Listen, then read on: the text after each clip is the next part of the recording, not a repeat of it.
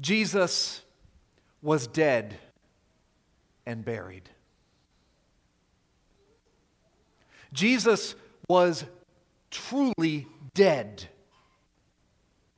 and totally buried. Over the last 2 Sundays, we have been reading about the crucifixion and burial of Jesus Christ. 2 weeks ago, we started in chapter 19 as Jesus was made to carry his own cross to his own execution. And then he was nailed to it. And he fought to breathe, fighting asphyxiation, pushing up with his legs to open the chest cavity so air could get in. And then how long can you stay that way? Not very long. He would slump back down and then stop breathing. Excruciating pain. We get that word excruciating from the cross. Crush. Excruciating pain and anguish and agony and thirst and horror and shame. And then death. True death, not faked, not almost there, but certifiably dead. His executioners knew their business, and they knew they had accomplished their mission. Jesus was killed. And then he was buried.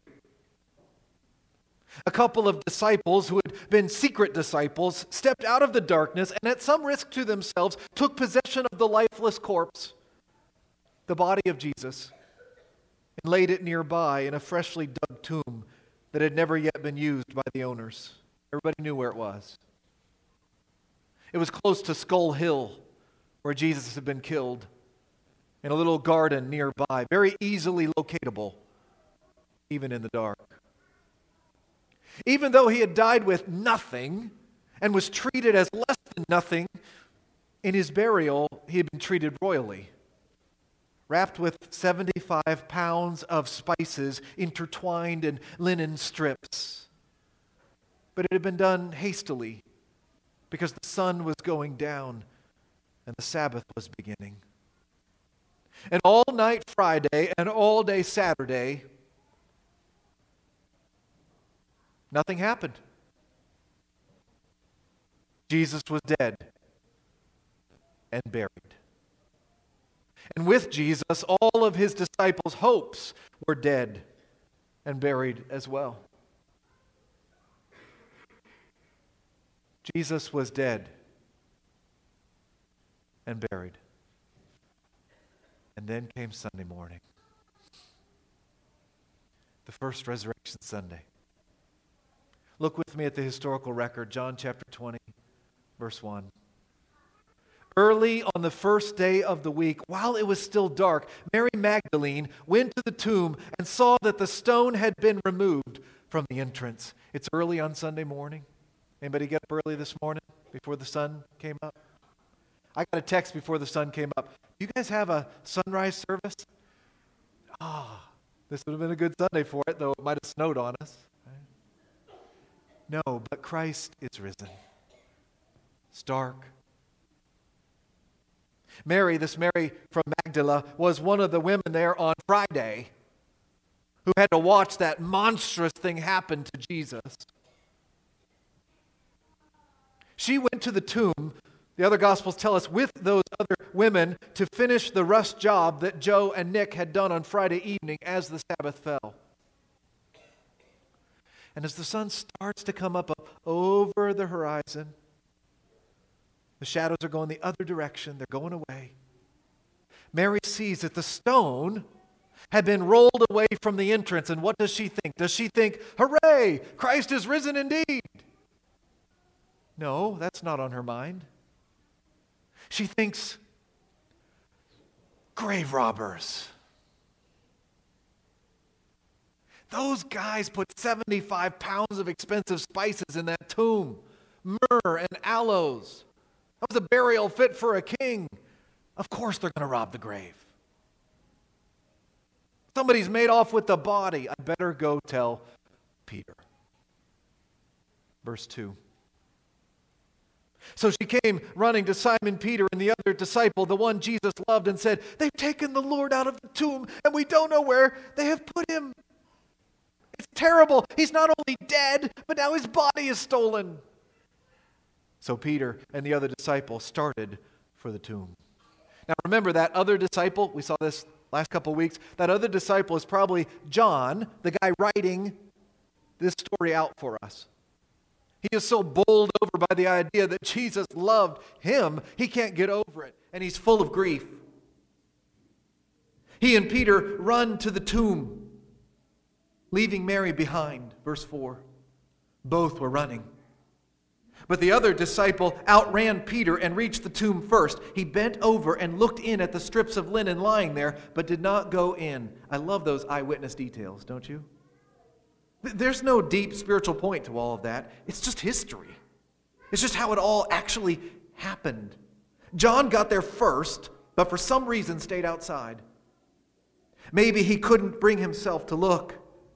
Verse 6. Then Simon Peter, who was behind him, arrived and went into the tomb. Classic Peter, right? Barges in. He saw the strips of linen lying there, as well as the burial cloth that had been around Jesus' head. The cloth was folded up by itself, separate from the linen. This does not look like the work of grave robbers, does it? They left the valuable spices wrapped up in the linens. They folded up the headcloth? I don't think so. This does not look like a robbery. Verse 8. Finally, the other disciple who had reached the tomb first also went inside. He saw and believed. They still did not understand from Scripture that Jesus had to rise from the dead. Now, Peter has seen it with his own eyes, but he's not sure what he's seen. The other Gospels tell us that he went away marveling over this and trying to figure it all out. What happened? I almost titled this sermon, What? What? Like Mary gets to the tomb. What? She tells John and Peter. They go, what? They run and look inside the tomb. They go, what? But John says that at that moment, the penny dropped. He got it. John understood. Jesus is alive. Now, John, he says he didn't understand the Old Testament, that the Old Testament had always pointed towards the Messiah dying and rising again. Like Psalm 16, verse 10, that we studied last year on Resurrection Sunday, out there in the big parking lot, where David wrote, ultimately for the Christ, "You, Lord, will not abandon me, Christ, to the grave, nor will you let your Holy One see decay." John says he didn't understand all that, but he did believe that Jesus was alive again. And so should we. I want to give out just 2 points of application this morning, summed up in just 2 words. Here's the first one. Believe. Believe. Like John does here in verse 8, believe that Jesus of Nazareth has come back from the dead. This isn't just a myth. It's not just a fable or a fairy tale or a nice story. It's not just a metaphor, a cute little story to explain how sweet the season of spring is. No, this is reality. This is historical fact, and it changes everything. Believe that Jesus has risen from the dead. Amen? Christ is risen. Indeed. That means for real. Christ has risen for real. Ryan, Jordan, and Leo have come to believe that Jesus is alive again, and that's why they're going through with baptism this morning. None of them want attention. None of them love to speak in public. All 3 of them believe that Jesus is alive. All 3 of them believe that Jesus was truly dead and buried and is alive once more. Watch them show it by being buried in the water and coming back out again themselves. Do you believe? I love how John has not yet seen the risen Jesus, and yet he already believes. Because that's like you and me, right? Have you seen the Lord? Probably most of us have not. It'd be wonderful to see him with our own eyes, and one day we will. Somebody is just about to in the next part of the story. But if you don't have to see it to believe it. Later on in this very chapter, Jesus says, "Blessed are those who have not seen and yet have believed." Do you believe? Here's how blessed you are if you believe. John said earlier, back in chapter 1 of his gospel, to all who received Jesus, to those who believed in his name, he gave the right to become children of God. Children of God. Ryan, Jordan, and Leo have become children of God. They believe that Jesus died for their sins and came back to life to give them eternal life with him. Believe. Mary did not yet believe. Mary didn't understand what had happened.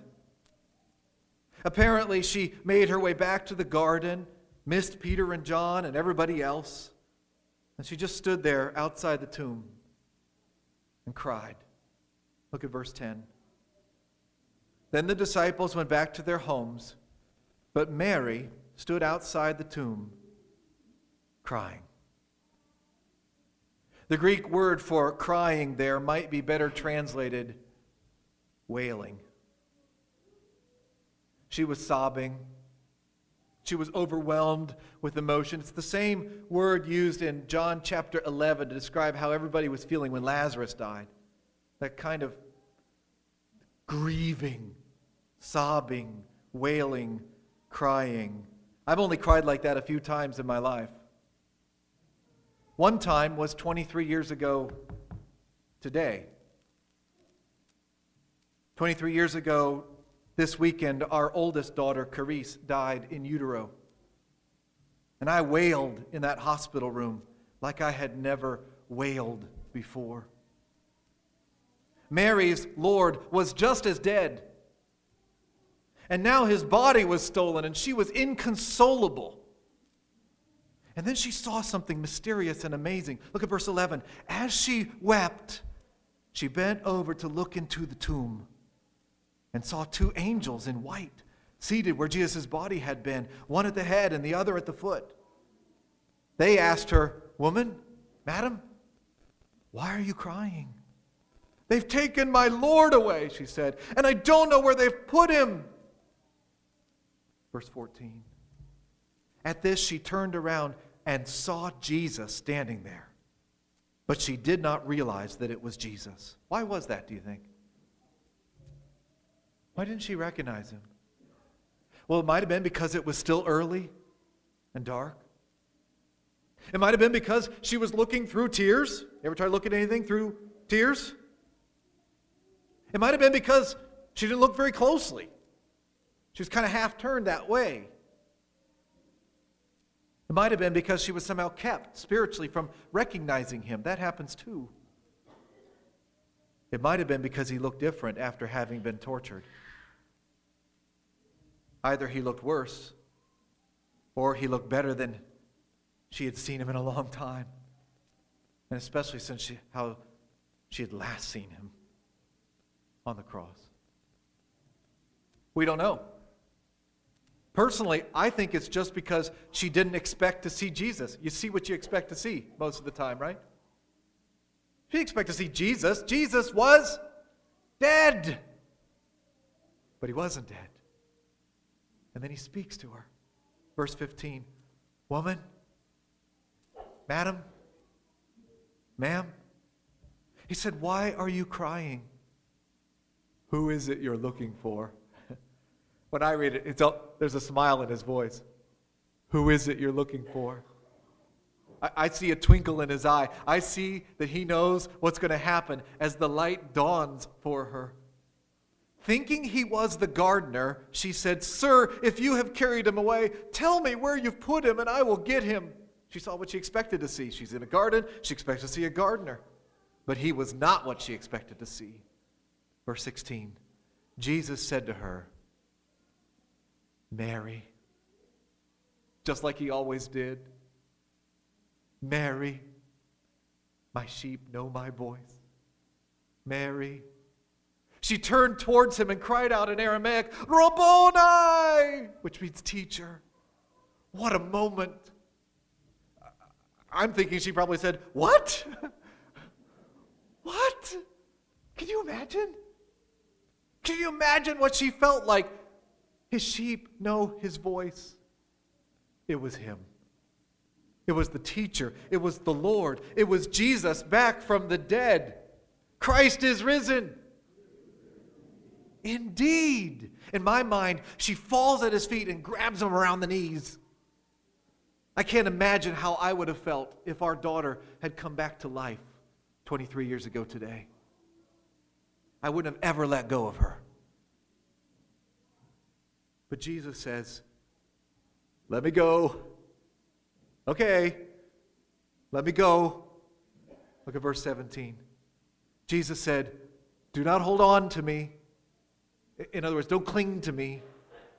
For I have not yet returned to the Father. Go instead to my brothers and tell them, I am returning to my Father and your Father, to my God and your God. I think the point here is, it's okay, Mary. It's okay. Yes, I'm alive. And I'm not going anywhere just yet. I'm going to be ascending to the Father, but there's still more time for us to be together. It's okay. It's understandable. But you don't have to cling to me. Instead, I have a mission for you. Go tell my brothers, the disciples, that I am ascending to my Father. And he's not just my Father. He's your Father. Do you see that? He's not just my God, Jesus says, even though he was his like nobody else's, but he's also your God. You disciples are children of God because you believe in me to become children of God. Go tell them that. And that's our second and last point of application this morning. Tell. Tell. Believe that Jesus has risen from the dead and tell others that Jesus has risen indeed. That's what Mary did. Verse 18, Mary Magdalene went to the disciples with the news, I have seen the Lord. And she told them that he had said these things to her. That's what you and I are supposed to be doing with our lives in 2022. Just like Mary. We're to go tell the brothers, like this morning, like everybody here on our campus, and go also and tell the world that Christ has risen indeed. And that's what Ryan and Jordan and Leo are prepared to do right now.